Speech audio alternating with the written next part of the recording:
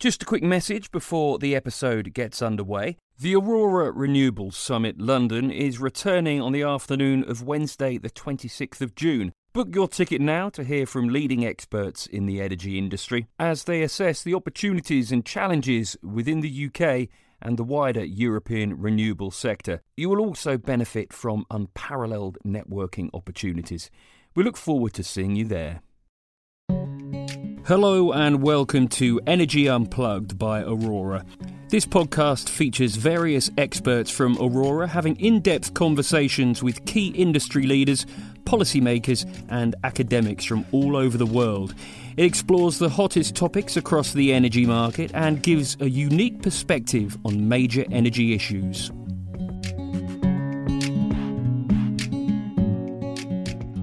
Welcome to Energy Unplugged. I'm Hugo Batten, Managing Director of Aurora in APAC and California. We're very much looking forward to today's discussion, which is going to be focused on the challenges of the grid through the energy transition. Today's guest is Jack Curtis from Neara. Neara is a physics-enabled platform that builds 3D interactive models of networks and assets, providing the ability to run real-world scenarios, assess current and future risks, and prioritize maintenance and disaster response. Jack's currently Chief Commercial Officer at Neara and was also head of APAC for First Solar. Before these roles, he was both an investment banker and a lawyer. Welcome, Jack. Hi, Hugo. Thanks for having me. We're also joined today by James Ha, Aurora's head of research in APAC, who's going to be chatting with Jack and me today. Welcome, James. Hi, Hugo. Good to be back. Terrific. Jack, before we get into the details of Neara and the grid, we could talk a little bit about your time at First Solar, which I think was fascinating. You guys were kind of early movers in the solar space in Australia, and First Solar had a lot of success in developing solar assets in those early days. What do you think you and the team got right? Like, what did you see coming that potentially others didn't? Yeah, I think one of the things we really focused on was ensuring that we understood every component of the commercial, economic, and project value chain. And what I mean by that is that other people developing projects were focused on where there were good sites, where they could get a cheap solar panel. Some had construction experience. And I think what we realized early on was that solar had reached a point where you really needed to be optimizing across every single component. And you might have a great CapEx profile and a good solar panel price, but if you didn't understand network constraints appropriately, if you didn't understand forward power curves appropriately, any one of those inputs could blow up a project.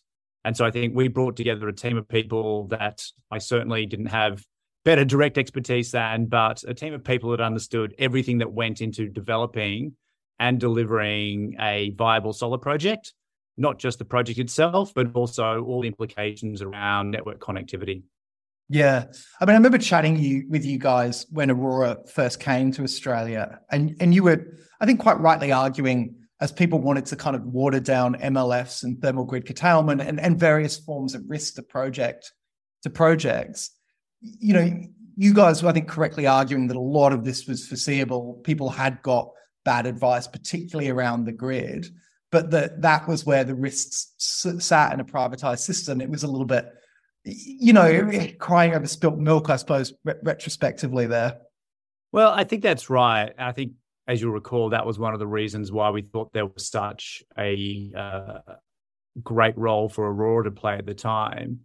And I think the problem a little bit was that it was during a period where renewables, and particularly solar, had really started to take off as a viable alternative source of generation. And so there was a bit of a rush mentality.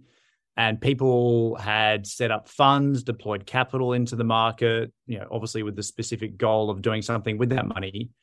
And so I think people were solving for what they wanted to be the case in an economic pro forma, as opposed to what was actually the case. And, you know, to your point, forming a view based on what really was quite foreseeable with the right level of due diligence, and not trying to solve for an outcome that probably wasn't going to materialize. And then, so I think obviously you subsequently saw a lot of projects that were quite quickly underwater because they either didn't understand some fairly critical inputs or weren't willing to look past very objective data that would suggest that was what was going to happen.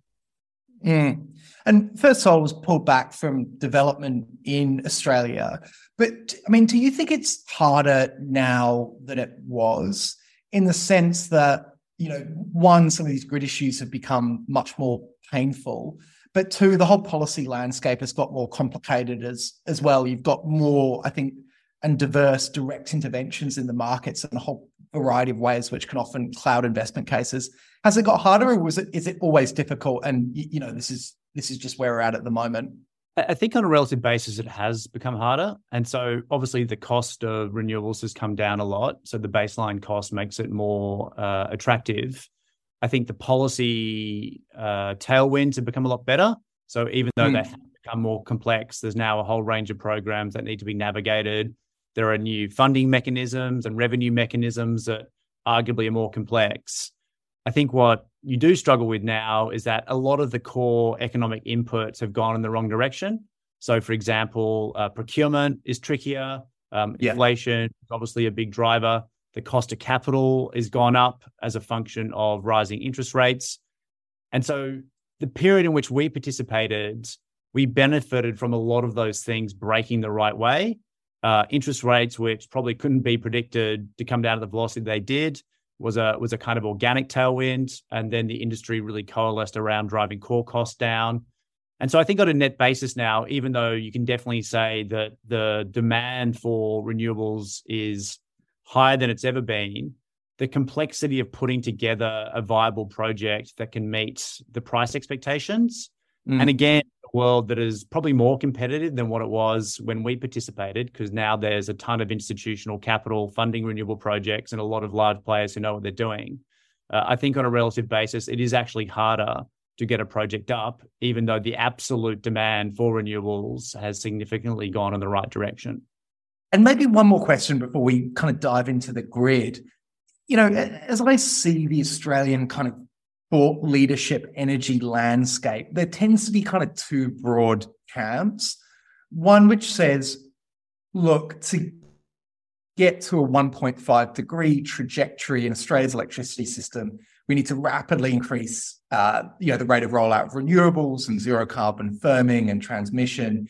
And we'd need lots and lots of government interventions to make that happen, whether it's CFDs or capacity markets, more green certificates, bypassing various tests to deliver transmission. That's kind of one camp. And that's a little bit the way that the states are going here in Australia. The second is, we should trust the wholesale market that we design more. And there's definitely things we need to tweak. We need to get better at coordinating and delivering additional transmission. And maybe we need some more balancing ancillary markets to keep the lights on. But let's keep government out of direct investment and let the private sector crack on. I know that's a simplification, but where do you sit on that spectrum, do you think? And I suppose, what direction do you see things going over the next 10 years? I think it's really a combination of the two, at the risk of giving an opt-out answer. And I think it's the case for a number of reasons. The first one being that when you're trying to achieve the kind of policy targets that are in place, whether it's a 1.5 degree reduction or an absolute reduction in emissions or a certain amount of renewable capacity that you're looking to bring into the system, all of which are in the same ecosystem of outcomes, you really cannot rely solely on the private sector to drive it at the velocity that's required. And so I think government intervention plays an important role. But I think to the second part of your question, it needs to do it in a way that isn't crowding out the private sector's role in it. And so where we've seen effective policy in the past is where the government fills a role or drives a level of appetite in the market, but does it in a way where it's bridging the last, call it 20% of the gap. So it's not taking whatever the policy ambition is from 0 to 100. It's playing a role where it's giving the market signal to whether it be large institutional equity, those that fund the debt for projects, those that construct the projects, those that realize the projects in any other capacity, that this is a goal that is going to be taken seriously. There is a reason to invest capital and resources into making that goal achievable. But if the mechanisms are structured in a way whereby there's no role for the private sector to play as part of that journey, you ultimately end up driving a bit of a white elephant outcome. And we saw that at First Solar in a number of markets where there was this boom of renewable activity, but then a bust that followed it because the mechanisms were either so lucrative or so government incentive bent that the private sector's ability to take the baton post-government incentive or play an active role during the incentive program was actually very low. And so you thought you were doing a good thing, but ultimately it was creating a false economy and a false outcome as it relates to driving a sustainable outcome. And so if you look now at government intervention, I think the first thing that is very positive, particularly in Australia, is that almost every state and the federal government has a very aggressive goal. Now, there's complexity in that each of them have different ways of getting there and different structures, so that it requires some fairly strong interpretation by the private sector. But ultimately, I think once most of them get cracking on, the private sector's ability to take that baton, to execute on it, and ideally achieve these goals is going to be a pretty big role. And absent that government intervention, I think would still be stuck where we were 10 years ago in isolated programs coming and going. Jack, just to jump in there, when you were with First Solar and you're looking at the Australian market 10 years ago, that was kind of at the point where the LGC scheme and the renewable energy target, there was quite a bit of uncertainty about the future of that scheme, around the turn of the election, 2013, 2014. Do you think that has played out and that is an example of a situation where governments provided too much incentive and there was a boom and a bust? Or do you think that is actually an example of governments providing the right policy settings for private sector investors to come in and take on the baton? I think there's two lenses to it, James. I think the first lens is that it wasn't a poorly structured program per se. What really constrained it and its ability to drive an evolution in the market's growth was the uncertainty that surrounded it. And so during the RET's lifetime, there were multiple government views on whether it would stay, whether it would go. And I think that's really what challenged it. Now, it did definitely achieve a goal in that it drove the first adoption of large-scale renewables. And I think without that, you wouldn't have a baseline. There were subsequent programs like ARENA's large-scale solar program that drove solar investment to another level that brought the cost down. And that's ultimately what all these programs are about, which is, can you drive enough scale within a program that drives cost to a point where it becomes a more economically viable alternative? And so I think when you look, James, at some of the incentive mechanisms now, such as the LTESA mechanism in AMO Services Limited program, what I like about them is that it's helping the market price risk and removing risk from the equation and providing that certainty of investment. Because what happens, and this is the greatest false economy in most renewable policies, is that risk is often mispriced and you can get a much larger return on your investment if you help the private sector price that risk accordingly and remove it as a variable from a portfolio, from a project, or from a long-term outlook on a market. And uncertainty is one of the worst risk premiums to introduce into any policy, any market, any project. And the private sector will always, I think quite rightly, misprice that risk. And so then you are creating this economic burden on the industry that really shouldn't exist, and the government can play a strong role in removing. And so, long-winded way of saying, I think what challenged a lot of these programs wasn't the program design per se. It was the fact that they had a level of sovereign risk attached to it, market risk attached to it, and the private sector just doesn't post up when it can't price uncertainty accurately. Super interesting. I'm keen for us to talk a little bit more about Neara, and Hugo gave a description of the company at the start, but could you explain to our audience what the product is, what the problems are that it solves, and maybe a little bit about the work that you've done in New South Wales to help companies there unlock more grid capacity? Sure. So at a high level, Neara is a software platform. What we do is we take a lot of digital data and asset data, and we create very sophisticated digital models of electricity networks. Now, what I mean by sophisticated is that it's not just a 3D visualization of an asset. You can simulate almost anything within the digital model that will be a high representation of what's going to happen on the physical asset. And so you may be familiar with this nomenclature of a digital twin, which we have moved away from because it's being somewhat bastardized in its application. But what we provide is a true engineering grade replica of the physical asset. Now, once you have that digital model, that gives the owners and operators of electricity networks a high degree of confidence around if they simulate, analyze something in one of our models, they will then go and execute on whatever they're analyzing in the model and the physical asset. You can actually unlock a lot of efficiency and a lot of potential for what can be realized on the physical electricity network. And so within that broader context, we operate across 4 key themes. The first one being designing and constructing new electricity infrastructure. The second one being optimizing the asset management cycle of existing assets. The third one being in the context of climate and extreme weather. So how to defend against extreme weather, how to make networks more resilient. And then the fourth theme is really focused on energy transition enablement. And so one of the things that we believe is becoming increasingly more resonant with anyone who's participating in energy transition land is that we're now at a point where, as we were just talking about, the absolute demand for renewable energy and generation that can solve for emission reductions and temperature reductions is probably the best it's ever been.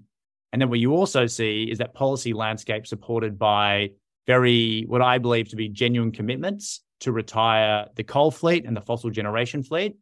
And so you've never seen a stronger demand signal. And as we're talking about, as it relates to where the cost of renewables has gotten to, despite some of the broader challenges around realizing projects, I think for the first time ever, you have this demand-supply balance between wanting to bring renewables into the system and the ability for generation to play a role.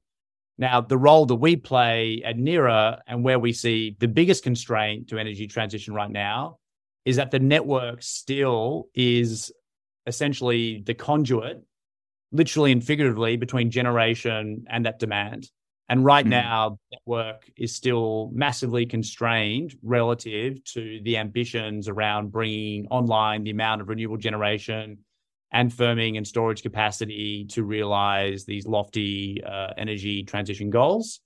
And so what we do at Neara is that we focus on removing the network as a constraint.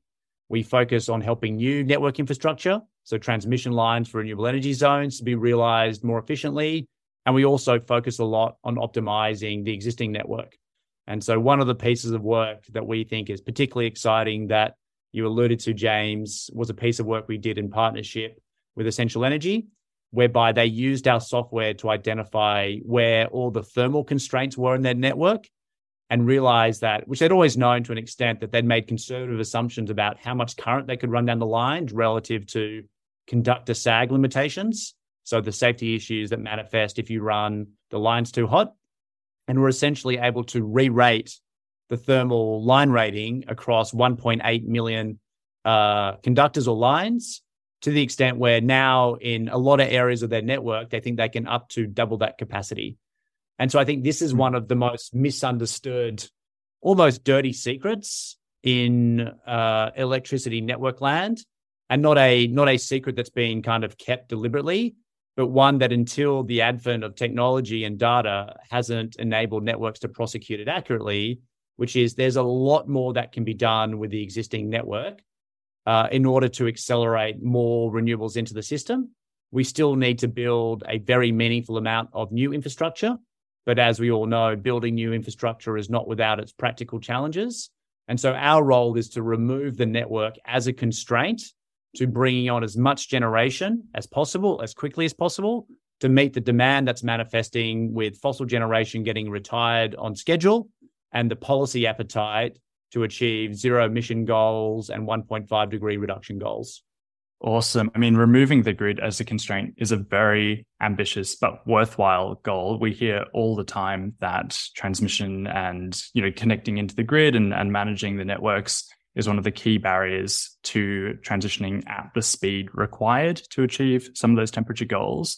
Just to make it very concrete, Jack, you talked about the fact that your models effectively simulate what's going on in the network. So for that New South Wales example, were you effectively modeling maybe at 5-minute granularity or even on a second-to-second granularity power flows in a day, maybe on a peak demand day, to try and understand where the most vulnerable parts of the network are, where the parts are where thermal limits were at risk of being breached. Is that kind of the sort of modeling that you guys are undertaking here? Yeah, great question, James. And I think it is worth drawing that distinction. So the work that we've done initially has focused on a static line rating reset. So really just focusing on the mechanical, behavioral, structural, thermal limits of the lines. The next evolution of that work will move into what you just described around dynamic line rating, where you are taking in 5-minute interval data around ambient temperature, wind speed, wind direction, current, power flow, and being able to enable the networks to optimize the operation of those lines and their capacity availability on something close to a real-time basis. And so what shouldn't be underestimated is just the amount of uplift that can be achieved in a one-time reset or static line rating reset. And then the next evolution is to be able to optimize it, on close to a real-time basis. Awesome. And how do you guys go about validating your models and getting, network service providers comfortable with relying on the representations that you guys create? Yeah, so two things. First of all, it's been a relatively long journey of adoption. And as you might imagine, electricity networks, including those that obviously are regulated, are held and should be held to a very high standard of compliance around engineering standards, reliability, regulatory compliance, safety. And so our models have gone through a very exhaustive validation process by the networks themselves. We like to say that we're not a recommendation engine. So we're not telling the networks what to do with their networks. They understand their networks much better than we do. What our platform does is enable them to define parameters around what they think should be done with the network in various contexts, and then leverage our software and our platform to execute on that analysis. And so the validation itself ultimately resides with the networks, but obviously they would not have deployed what's coming out of our platform from an analytics point of view if they hadn't done some very exhaustive validation and stress testing relative to existing software platforms, relative to standards, relative to a lot of manual in the field validation as well. But we are very, very at pains to point out that we never want to be a black box where someone provides us data and then we output a recommendation. I think the other thing that underpins the strength of what we do is that the models are essentially built fit for purpose to the standards of the network. So we take all their construction libraries, we take all their standards around engineering design, and we ensure that all of those are incorporated within the model that is built. So as soon as you start extracting insights from the model, you already have a high degree of confidence that it is incorporating everything that is typically incorporated in the physical model itself. Maybe could we turn to one of the 4 key themes that you mentioned, which was around extreme weather? So we talk a lot about reliability on this podcast, but usually it's in terms of making sure that there's enough megawatt hours of generation available, and less about reliability from the perspective of risks to physical infrastructure. So you guys have done some really interesting work looking at network resilience and helping network operators cope with extreme weather events like fire and floods. And I'm wondering, do you think that these risks are either over or under or appropriately estimated by policymakers at the moment, particularly in the context of a warming climate? I think you framed the question well in the context of there's obviously very strong awareness that extreme weather, that climate is playing a more active role, its impact on physical infrastructure. I think what is being underestimated is the impact it's having on the reliability of critical infrastructure and the critical commodities that come from them, primarily electricity networks, despite the subjectivity of that assessment. Because more and more what we're seeing is, and we think about this in the context of energy transition enablement as well, which is the first thing you should try to do or ensure you're doing is making sure that critical infrastructure is online to its fullest available capacity all the time. Now, obviously, that's very difficult in the advent of increasing extreme weather events. But what we do is essentially look at extreme weather across 3 lenses. The first one is a preemptive lens. So we can help networks simulate what's going to happen if a hurricane, a flood, a bushfire comes through, and then enable them to identify where there are the most weakness-prone parts of that network that can be made more preemptively resilient without having to gold plate the entire network time and time again. And so what that means is that when these events inevitably occur and unfortunately continue to occur on a greater frequency, the network's ability to withstand that impact is greater. So the likelihood of downtime is lower.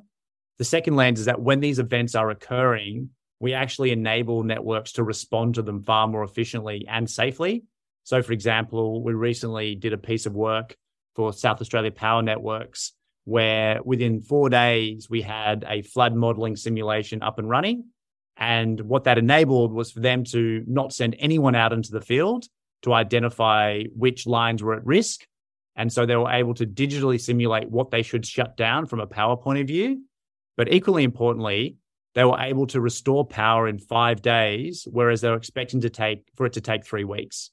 And so one of the benefits of having a digital model at this level of sophistication is that you can completely change the game around how the response to extreme weather is managed, both from a safety point of view, so you don't have people running around near electricity lines, near water, but equally importantly for the communities and consumers that rely on electricity supply, you can restore it much faster when you can simulate what can happen and what should happen in a digital model. And then the third lens, which we refer to as build back better, is you can't neutralize, obviously, any impact to a network, no matter how much preemptive simulation you do. And so once networks have suffered some degree of damage, what we can help them do is have preset designs on how that network can be reconstructed post the event. And then we can help them accelerate that design validation so the network can be restored faster back to usually a better state and a state that's more resilient. And so I think the role we play is really across that entire life cycle of extreme events in a weather context.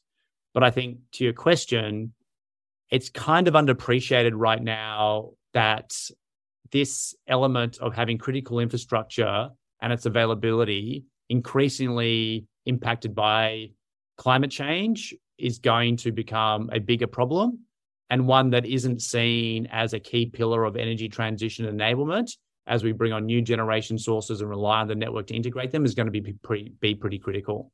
Yeah, for sure. The times that we tend to talk most about extreme weather events like that at Aurora is often thinking about, upsides for battery business cases, for example. Like we normally think about these things, power lines getting blown over or bushfires as creating quite lucrative market opportunities for actors that can thrive off that volatility. But underneath that, of course, is this actual risk to delivery of electricity to consumers, and building back the network to make it more resilient to that in future. Obviously makes a lot of sense, particularly if we're going to try and maintain the same standards of reliability as Australians are used to. But I think, if we could just zoom out a little bit now. So Australia, like many places around the world, is struggling with building new transmission, both from a social license perspective. So, we've seen that in places like Victoria, where there's concerns about conflicting land use, particularly with, these big infrastructure projects running over prime agricultural land. But also from the social license perspective of it's quite hard to make a compelling case that some of these projects will reduce costs for consumers because, people can see the first order effect of higher network charges on their bills. And it's less obvious to see the second order effect, which is, you unlock all of this renewable capacity and it brings down wholesale prices. So clearly the first best solution here is to use the existing assets more efficiently, which is very much what you guys are assisting with. But how can we make a better case for new transmission, both in Australia and in other markets around the world? So I think there's 2 parts to it. I think the first part is that, yes, you should optimize the existing network and make the most of it. But even when you have fully optimized the existing network, we are still going to need to build new infrastructure.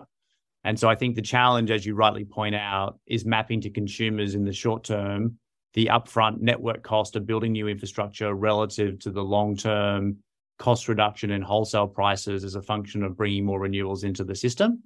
And so there's that absolute kind of cost equation, and obviously the narrative around does renewables and energy transition solve for lower consumer costs over what time frame is a very well debated discussion. And so I think part of it is a transparency narrative, which is, yes, this upfront cost is going to be non-trivial, but this is what it's going to introduce to the system. And over an X year horizon, you will see a net reduction in what you pay for energy. So even though there's a lot of, literature and debate around renewables bringing down the cost of energy, I don't think the way that it's framed to consumers is particularly digestible. I think the second part is some of the other things that challenge new infrastructure in the context of transmission around social license, where again, I think part of the challenge is the transparency of the conversation. So one of the things that Neara is used for is to provide landowners with a much better view, literally and figuratively, of what is going to happen if a transmission line goes ahead. And what we've found is that being able to introduce that transparency, which is to actually sit down with the landowner in their house and show them a literal view of what it's going to look like from their house, a lot of the benefit is not knowing what they don't know.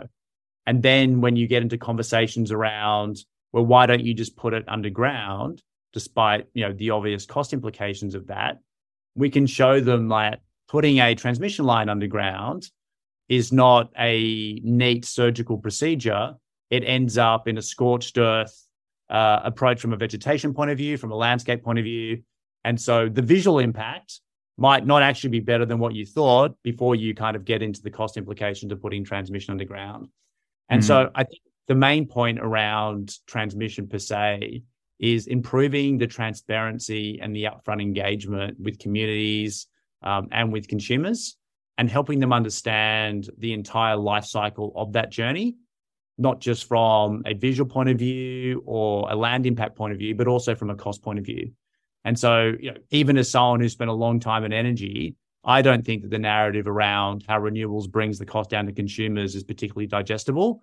And so I have a lot of empathy for, the everyday consumer who doesn't spend all day in energy land, trying to make sense of both the network component, the long-term generation component, the social license component.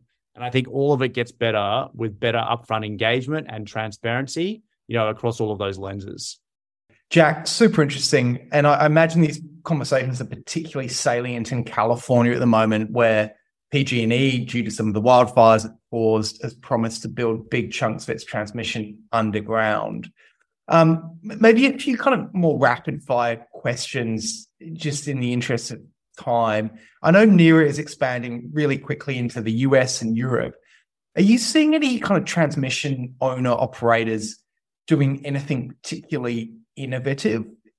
Storage as transmission solutions, new software solutions, whatever it might be. Do you see some as kind of much further ahead? I think there's gradations of that answer. I think still what we do see is too much of a blunt force approach, which is leveraging the execution methodologies of the past.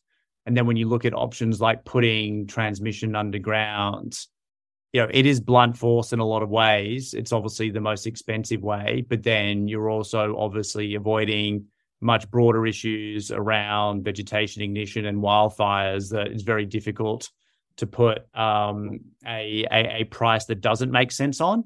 And so I think where we are seeing innovation, and this is particularly in the US, where the process of building a transmission line is particularly arcane, not just around the general challenges of building critical infrastructure projects of that scale, but navigating a lot of the approval regulatory constraints attached to it. And there was actually a particularly good article in the New York Times this week about that, which is the entire process around how the information and approvals of how major projects like transmission are realized needs to be disrupted. And I actually think that that's where the greatest opportunity is. Building large projects can only be optimized, within a certain envelope. But if you can improve all the information dissemination, approvals, the process through which projects are approved and realized and engaged with the community, that's where the biggest, bang for buck exists. And that's really the role that we look to play, which is you have literally dozens of different stakeholders looking at different information in different vacuums. None of it's integrated. None of it's objectively verifiable. If you can have a platform that can bring all that information together in one place across all stakeholder lenses, then the efficiency through which design approval can be accelerated, through which decisions around routes can be made, through community engagement and positive social license, I think that's where the largest innovation gains can be realized. There's only so much efficiency you can bring to putting, large steel towers and conductors in the ground. But really what's constraining the rollout of new infrastructure and creating most of the blowback and most of the constraints is the information dissemination and the process through which these projects are approved and designed and finalized. And so I think, you're going to see these spectrums where you're going to have blunt force approaches to it, which have a role. But I think the more that information and data can be brought together in one, unified system of enablement that enables all relevant stakeholders to be making the right objective decisions off the right data set is really where the big wins are going to exist. And then what you might also find is that some of the secondary risks around vegetation management, wildfire ignition, and not to call them secondary in an order of importance, but as it relates to some of the other drivers around some of these blunt force approaches, can also be solved that way. So if you can solve the risk around vegetation ignition much better, then you can also make different decisions about whether you underground an entire transmission network as opposed to de-risk a meaningful percentage of your overhead network. And so I think all of these technology advancements around simulating and analyzing the risks to having transmission above ground and then the challenges to actually building and designing and constructing new transmission, all of the big gains sit in technology and data. I don't think there's going to be massive gains in how you construct a project. There are some interesting technologies that string conductors with drones, for example. But I think if you look at all the blowback and constraints around new transmission, most of it sits in the realization of the actual concept, not in the actual execution of it itself. Super interesting. And maybe just a couple of, again, slightly more rapid fire questions to finish up on. And I, try and ask these across pods. What's one out of consensus view that you have on the energy transition, an area that you think you're at odds with conventional wisdom? And knowing you, I suspect you could pick several here, but what's one maybe that you want to share with our listeners? Yeah, I think the main one, which isn't so much at odds, but I just don't think it's fully appreciated, is that it really, and this is somewhat subjective, but I still think objectively accurate, is that the network is the biggest constraint to the energy transition right now. And then if you look at the broader, potential for global decarbonization, we all know electrification is number one or two cab off the rank. But I think what's also not well understood is the downstream implications of electrification once you start bringing more electric vehicles into the mix. And not just because people want to buy an electric vehicle, but if you can actually harness vehicle to grid in a constructive way, if you can harness rooftop PV in a more constructive way, there's a much bigger role that electrification can play in global decarbonization, even against the backdrop of, how people typically understand it, which is getting fossil generation out of the mix. And then just to finish up, who do you read or listen to in the energy space that you think is always good, thought-provoking, and kind of relevant to your work in the private sector? Well, my favorite podcast is obviously Energy Unplugged, Hugo. That's a Dorothy Dixer. I mean, I think the one I particularly enjoy is also the Energy Insiders podcast, largely because I think Giles and David are sufficiently cranky and old now, and I'm happy for them to hear me say this, where they're just not in the market for BS anymore. And so they've just seen so much come and go. They've lived through enough cycles. They understand it, very well at a technical level, that I just like the fact they won't suffer fools and they'll ask tough questions and they won't let, hand-wavy guidance go through. And I think just they've seen a lot. And I think that's one of the challenges a little bit for the current paradigm is, there are a lot of people that have entered the energy transition space recently, and then those that have been around a bit longer and have a bit of scar tissue, I think they're pretty well positioned to play a role. So I think those that bring that lens is I always find good value. No, I totally agree. I mean, those guys are excellent. When I first entered the Australian market, I think I listened to something like 100 back episodes to get across what was happening. And I think, as you say, there's a bit of cynicism there as well, which is often really helpful. I do think generally the quality of Australian energy journalism is quite good, and organizations like Renew Economy do a good job on shining the light on quite a lot of detail. Like, often it's much harder to get up to speed with the market where there's just not quite such good journalism around it. So I think Australia actually is well served, arguably sometimes too well served, because everyone has an opinion on everything. But I think overall it's probably a good thing. Well, I think that's right, man. And I also think it's reflective of the fact that Australia does punch above its weight relative to the role it can play in exporting expertise. So, it's an obvious point that Australia has a much bigger role to play in renewable adoption. But what we find is that Australia is actually ahead of the curve in technology adoption in most markets and in most constructs. And so I think, as much as we talk about as a country being an export nation around technology innovation, I generally believe that narrative has a lot more room to grow. We just need to make sure that we execute on our own mandates, and then we can focus on the expertise coming out of that and what we can do with that outside Australia. Totally agree. And a great note to finish on. Jack, thanks so much for your time today. We've covered an enormous amount there, I think, in 40 or 45 minutes. We're hugely appreciative. All the best, and thank you again. Oh, thank you very much for the opportunity. I really enjoyed the conversation. And James, thank you for hosting with me. No worries. That was Hugo Batten, Managing Director of Aurora in APAC in California, and James Ha, Aurora's Head of Research in APAC, talking to Jack Curtis, Chief Commercial Officer at Neara. Do keep an eye on our podcast feed for more in-depth conversations with senior members of the energy industry. The best way to do this is to subscribe on whatever platform you use. Thanks for listening, and goodbye.